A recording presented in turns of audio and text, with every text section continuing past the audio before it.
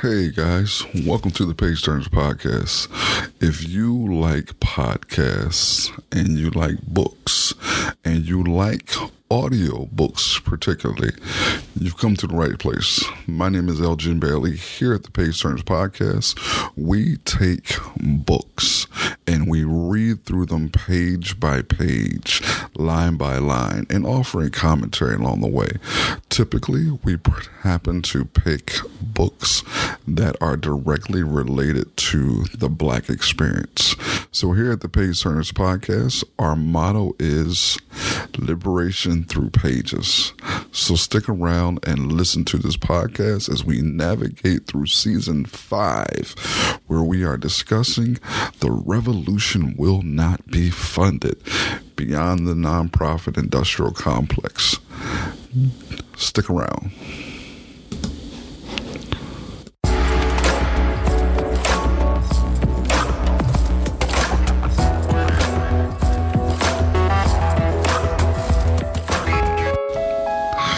As always, ladies and gentlemen, thank you for tuning into another episode of the Page Turners Podcast. It is your boy, Elgin Bailey. So glad that you are here with me this evening for another episode as we continue season 5, the nonprofit industrial complex. Ooh, boy. The past couple episodes, man, it was some meaty, phenomenal information. A lot of stuff to unpack and to dig in. As always, I'm diving right in and giving you 30 good minutes of information and discussion. Please, as always, like, subscribe, share, comment, all of those things. I'm going to dig right in. We are in the introduction of this particular text. We're still in the intro. All right? And I read. Leading the rights assault on liberal foundations was Congressman Wright Patman of Texas, who conducted a study of foundations beginning in 1962. In reports he sent to the House of Representatives, Patman contended that economic power was consolidating in the hands of foundations. Foundations were being used to escape estate taxes, compensate relatives, and pay annuities to themselves. The Internal Revenue Service lacked proper oversight over foundations. Foundations were controlling businesses to give them a competitive advantage over small businesses, and foundations were spending too much of their money overseas. I heard a fascinating stat too. If you have been paying attention to everything that's taking place in the world, particularly what's been taking place with Haiti and our brothers and sisters attempting to get into the country. But that's not the point of what I'm discussing here. One of a Haitian who is well researched within the media, Pascal Robert, he stated something that I wanted to dig in deeper to and investigate, but this particular part about nonprofits being overseas tied into the thought process, right? He stated that in Haiti, over 60% of organizations over there are nonprofits. And I just found that so fascinating. And as we get deeper into this text, we'll see how those particular things tie into and play a role into nonprofits. Right? Okay. And I read. The Internal Revenue Services lacked proper oversight over foundations. Foundations were controlling businesses to give themselves a competitive advantage over small businesses, and foundations were spending too much of their money overseas. Remember that. In the early 1960s, foundations were growing at a rate of listen to this. The 1960s, foundations were growing at a rate of 1,200 per year, and financial magazines routinely promoted foundations as tax shelters tools. In response, Congress passed the Tax Reform Act of 1969, which reversed the previous state policy of only minimally regulating foundations. This act imposed a 4% excise tax on foundations' net investment income, but restrictions on the ability of foundations to engage in business operations, thus curtailing the abilities of corporations to operate tax-free, ostensibly foundations, and required foundations to annually spend at least 6% of net investment income, reduced to 5% in 1988, to prevent them from growing without serving their ostensible charitable purposes. Additionally, the act required foundations to provide more comprehensive information disclosures on their operations and annual reports to be filed with the IRS and made available to citizens at foundation offices. Notwithstanding its attack on foundations, the right also developed its own foundations. As Michael Schumann of the Institute of Policy Studies notes, while right-wing foundations actually give away less money than liberal foundations, the former use their funds more effectively. Progressive funders generally give money to specific issue-oriented campaigns.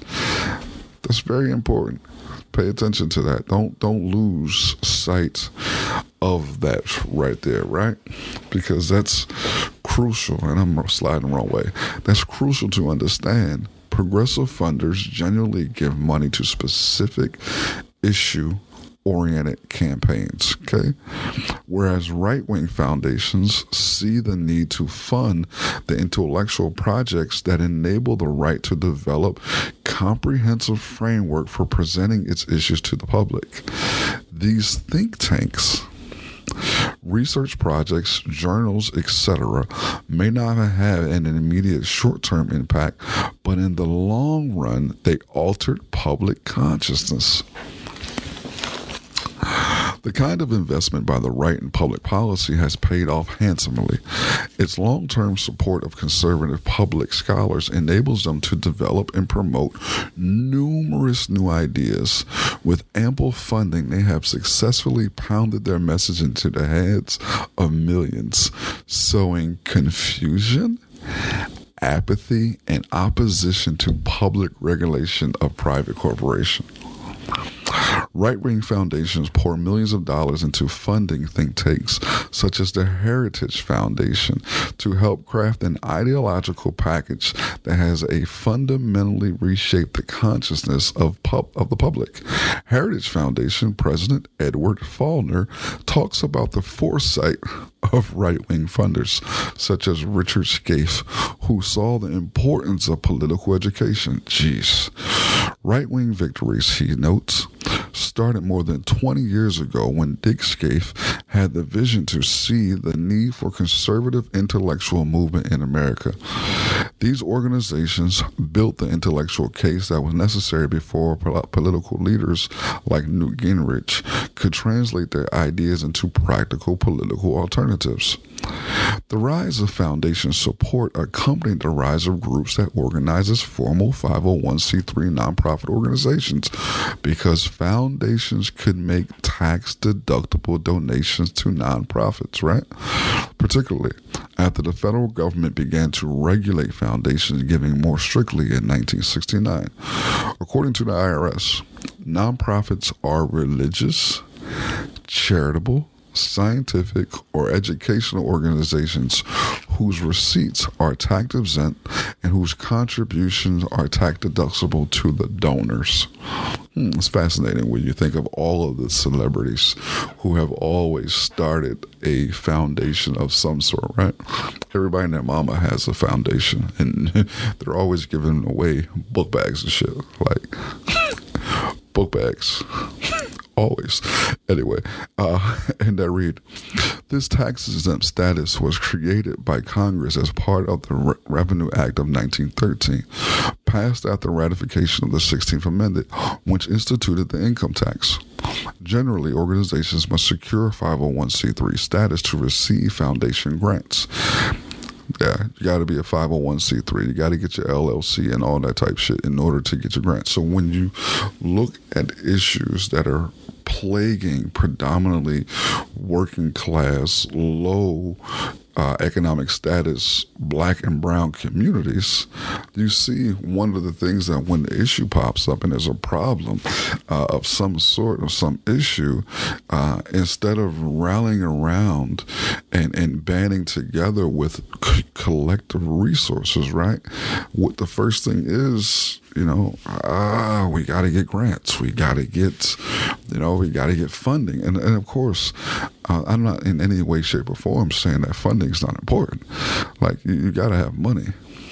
But as we'll see as we dig further in this book, having those things complicate and make organizing so incredibly difficult.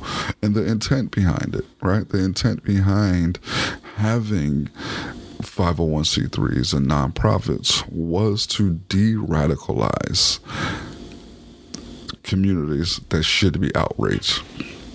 And we'll see that when we get to Brother Dylan Rodriguez's his essay, which I believe is the first essay in this text. Anyway, and I read, generally, organizations must secure 501c3 statuses to receive foundation grants, and they are prohibited from direct involvement in political advocacy. Did you hear that?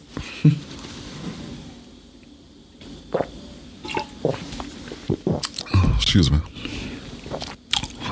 They are prohibited from direct involvement in political advocacy, family.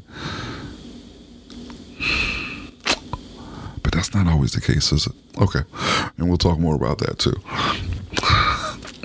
And I read, in 1953, the IRS estimated that about 50,000 organizations had received charity status. Watch how these numbers just explode like boom. These numbers are going to explode like young LeBron going to the hole, right? Remember how young LeBron used to go to the hole and dunk with such, like literally, just such aggression. And watch how these numbers explode. You ready? Okay. Remember, 1953, the IRS estimated that there was 50,000 organizations.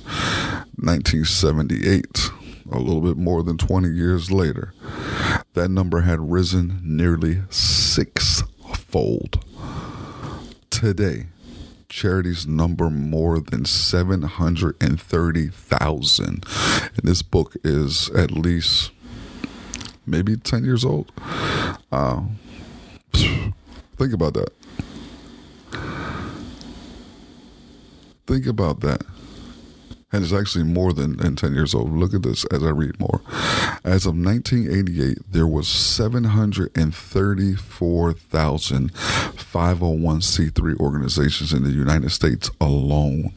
Today, foundations have assets of $500 billion and give around $33 billion annually. And there are 837,000 nonprofits, excluding religious organizations.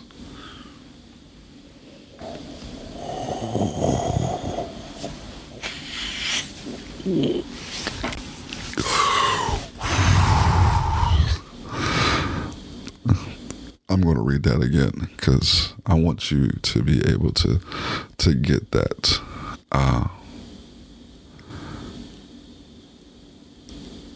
By 1978, the number had risen nearly sixfold. Today, charities number more than 730,000, according to the latest IRS count. As of 1998, there were 734,000 501c3s. Today, foundations have assets of $500 billion and give around $33 billion annually. And there are 837,000 nonprofits, excluding religious organizations. And religious organizations would take that well over 1 million nonprofits. During the late 1960s, radical movements for social change were transforming the shape of the United States, while Third World liberation movements were challenging Western imperialism. Foundations began to take a role in shaping this organizing so that special protests would not challenge the capitalist status quo. Robert L. Allen, as early as 1969, family, warned of the co-optation of the Black Power movement by foundations. In his germinal work, Black Awakening Capitalist America, reprinted in part in this anthology, Allen documents how the Ford Foundation's support of certain Black civil rights and Black power organizations such as CORE, Congress of Racial Equity, actually helped shift the movement's emphasis through the recruitment of key movement leaders from the liberation to Black capitalism. And you know, we talked about Black capitalism so much in season 4, last season, when we dealt with the myth and propaganda of Black buying power. If you haven't checked that out, man, you should go ahead and check it out. But it's key. Similarly, Madonna Thunderhawk describes how the offer of well-paying jobs in the nonprofit sector seduced many Native activists into diverting their energy from organizing to social service delivery and program development. As noted in Foundations and Public Policy, large private foundations tended to fund racial justice organizations that focused on policy and legal reform, a strategy that effectively redirected activist efforts from radical change to social reform.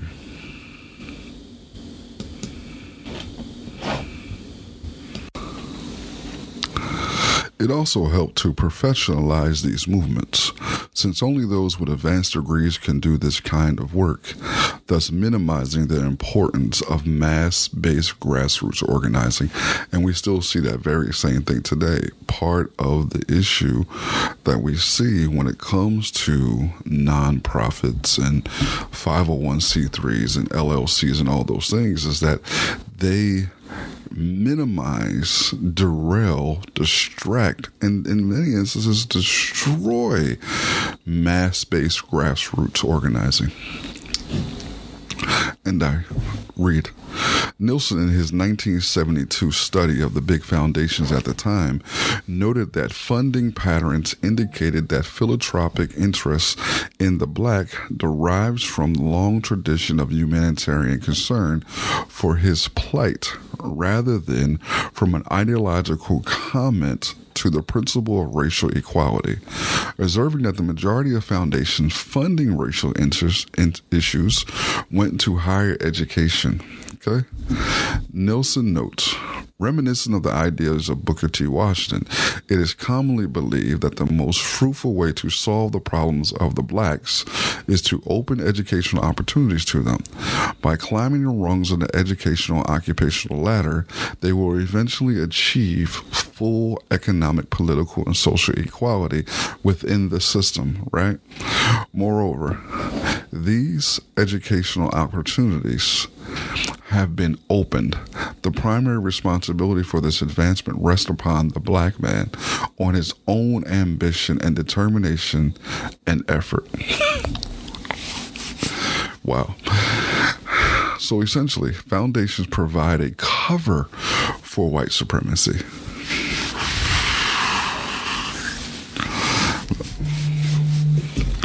That's rough. That's rough. Reminiscent of Rockefeller's strategy, people of color deserve individual relief, but people who have organized to end white supremacy become menace to society. Another strategy developed to sublime revolutionary movements into reformist ones was leadership training, both domestically and internationally, whereby potential organizers were recruited to develop the skills to become policymakers and bureaucrats instead of organizers. As the essay on NGOization of the Palestinian liberation movement in this volume shows, this strategy of leadership development is still being used to transform liberation struggles, as Howard Dresden, secretary of the Ford Foundation, stated in 1969. Peep this. American society is being strained at one extreme by those who would destroy what they oppose or do not understand, and at the other by forces that will repress variety and punish dissent. We are in great need of more, not fewer, instruments for necessary social change under law for ready, informed response to deep-seated problems without chaos. Right? For accommodation of a variety of views without deafening anarchy. Foundations have served as such an instrument. Okay. Meanwhile, Robert Arnould's edited volume, Philanthropy and Cultural Imperialism, charged that foundations have a corrosive influence on a democratic society. They represent relatively unrelegated and unaccountable concentrations of power and wealth, which by talent promote causes and in effect establish an agenda of what merits society's attention. They serve as cooling out agencies, delaying and preventing more radical and structural change. They help maintain an economic and political order, international in scope, which benefits the ruling class interests of philanthropists. Ooh, where's my pen? Ooh, I got to write that down. Okay. You should write this down too. Robert Arnold. Philanthropy. Man. And cultural imperialism? Ooh. That right there was some fire. Let me read that joint again, man, because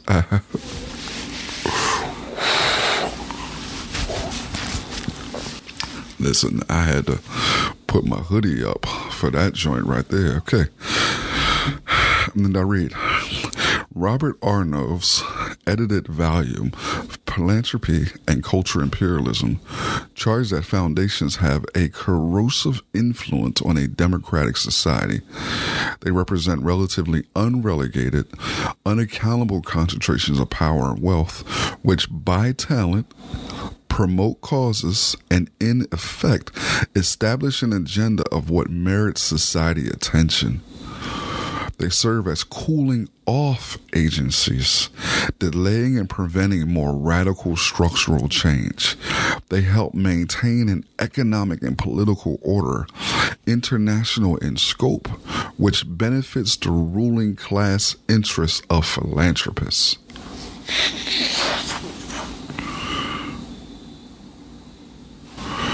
That's some heat. And I read, as the essays in this volume will demonstrate, these critiques of foundations and nonprofits still ring true today. What is the nonprofit industrial complex? Dylan Rodriguez defines the nonprofit industrial complex as a set of symbiotic relationships that link political and financial technologies of state and only class control with surveillance over public political ideology, including and especially emergent progressive and leftist social movements. He and Ruth Wilson Gilmore argue that the nonprofit industrial complex is the natural corollary to the prison industrial complex. While the PIC overtly represses dissent, the NPIC manages and controls dissent by incorporating it into the state apparatus, functioning as shadow state. Constituted by a network of institutions that do much of what government agencies are supposed to do with the tax money in the areas of education and social services, the NPIC functions as an alibi that allows government to make war, expand punishment, and proliferate market economies under the veil of partnership between the public and private sectors. Christina E. Ahn looks more closely at the role of foundations in particular. She argues that foundations are theoretically a correction for the ills of capitalism.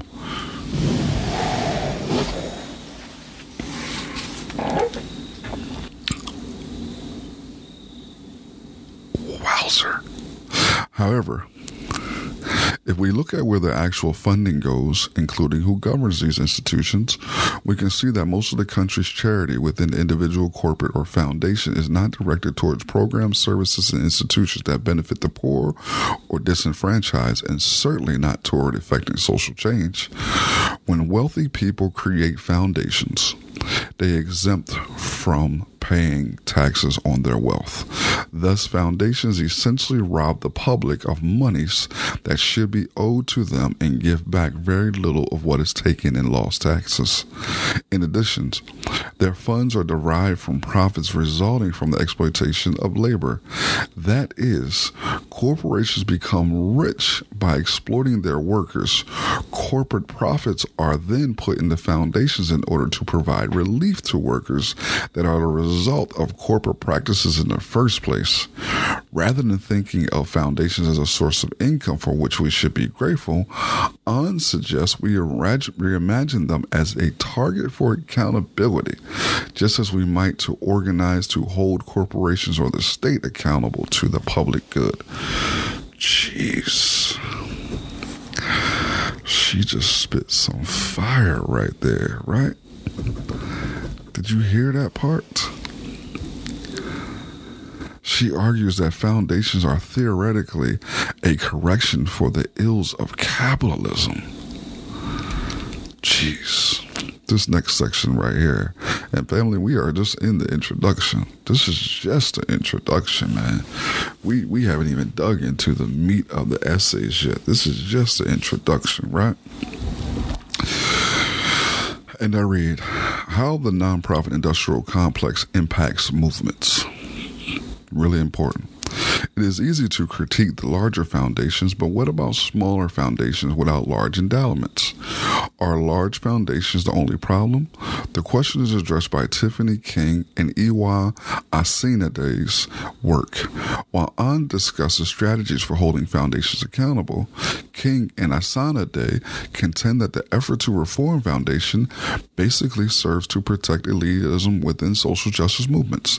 They further argue that even self-described alternatives to foundations funding, such as individual giving through major donors, are still based on the same logic that wealthy people should be the donors and thus, inevitably, right, the controllers of social justice struggles. Ultimately, even these funding strategies disadvantage people of color organizations which do not have the same access to wealthy donors as do white-dominated organizations. Thus, regardless of the intentions of particular foundations, the framework of funding in which organizations expect to be funded by benefactors rather than their constituents negatively impacts social justice movements as well. Sister to Sister and Sisters in Action for Power describe how their respective framework became a nonprofit, ultimately shifted their focus from organizing to corporate management. When Sisters in Action for Power realized that the detrimental impact the nonprofit industrial complex had on their work, it began to explore how organizations could reject this corporate model and instead develop structures that more closely model the vision of society it is trying to build. This step necessitated the development of organizing strategies within an integrated mind, body, and spirit framework that respects organizing processes as much as its outcomes. Aware that such frameworks and approaches are often antithetical to foundation requirements that focus on short-term campaign outcomes, Sisters in Action for Power explains why it nonetheless chose to engage in campaigns to develop leadership in young women of color through a holistic framework.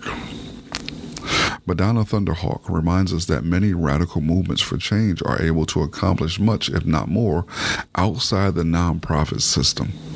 Her essay discusses her involvement with Women of All Red Nations, formed the connection with the American Indian movement, which did incredible work within a single foundation grant, mindful that many contemporary activists feel that they cannot do their work without starting a nonprofit. I'm going to say that again for all you who are listening.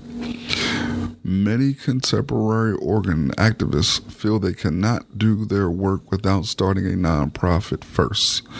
Thunderhawk also observes that foundations only give money to more well-established NGOs who have the expertise.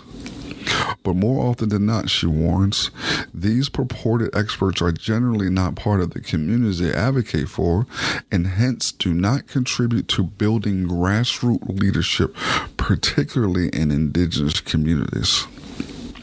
In this way, the nonprofit contributes to a mode of organizing that is ultimately unsustainable. To radically change society, we must build mass movements that can topple systems of domination, such as capitalism. However, the nonprofit industrial complex encourages us to think of social justice organizing as a career.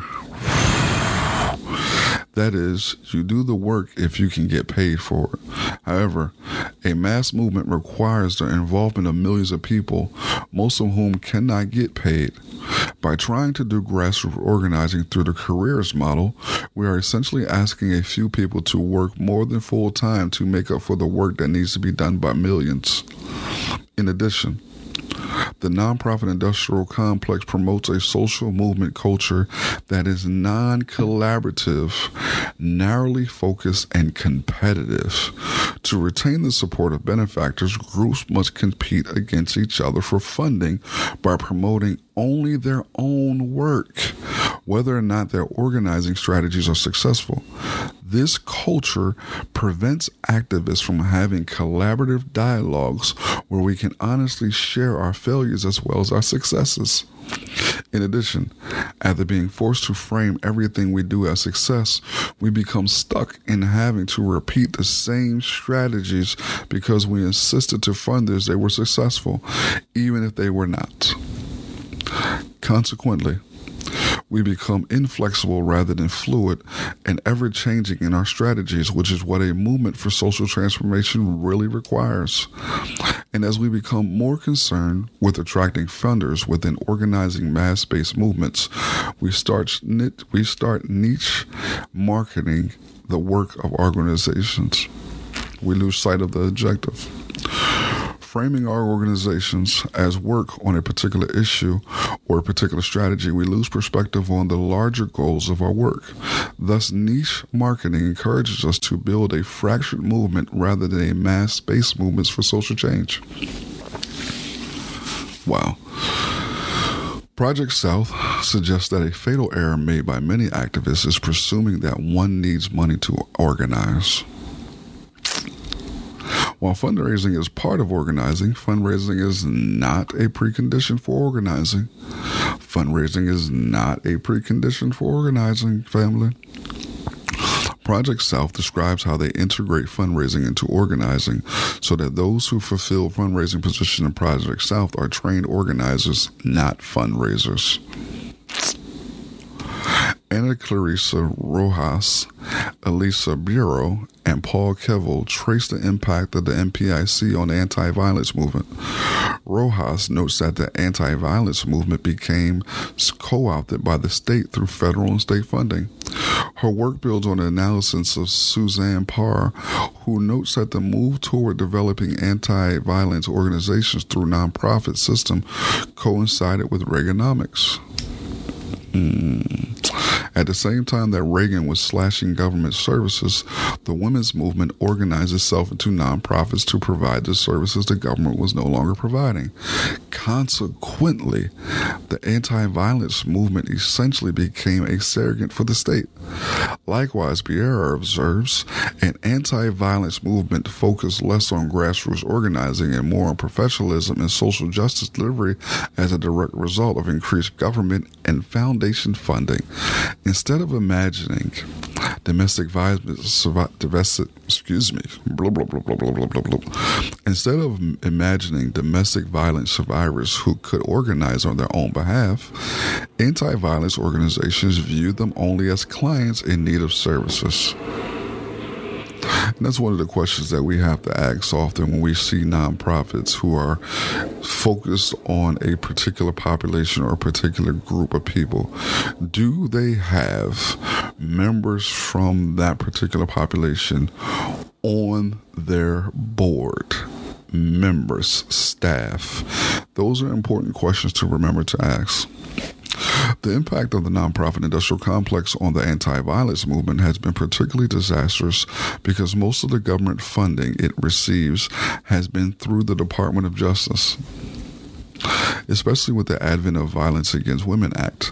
As a result, anti-violence organizations have focused primarily on the criminal justice solution to ending violence that reinforces the private industrial complex. In fact, many anti-violence organizations are now located within police departments. Women of color who must address both gender violence within their communities and state violence against their community have been particularly impacted by the direction of mainstream anti-violence movements has taken. The NGOization of the anti-violence movements is also actively exported to other countries, following a model that Gayatri Spivak calls Saving Brown Women from Brown Men, which tends to pathologize communities in the third world for their backward attitudes towards women. The goal becomes to save the third world women from extreme patriarchy in their community without looking at how patriarchy is connected to white supremacy and colonialism.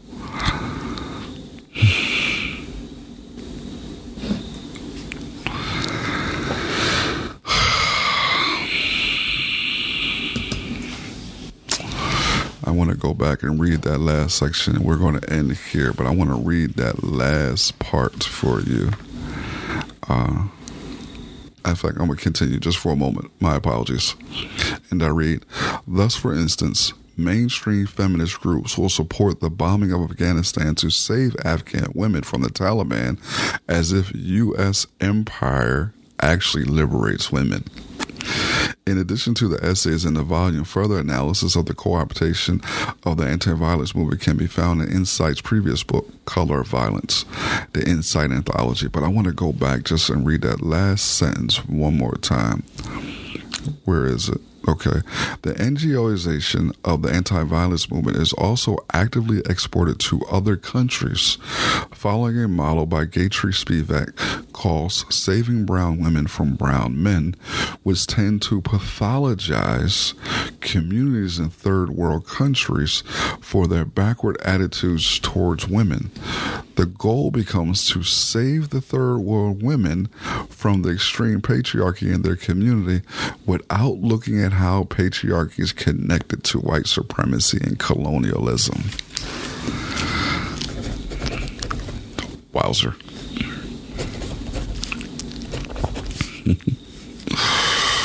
Ooh, ladies and gentlemen, this is just the introduction.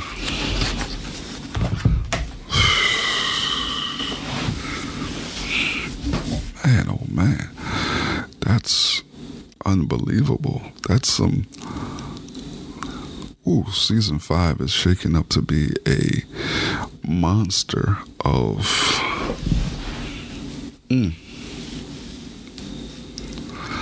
Wow, it's a lot to chew on. A couple of things that I wanted to share.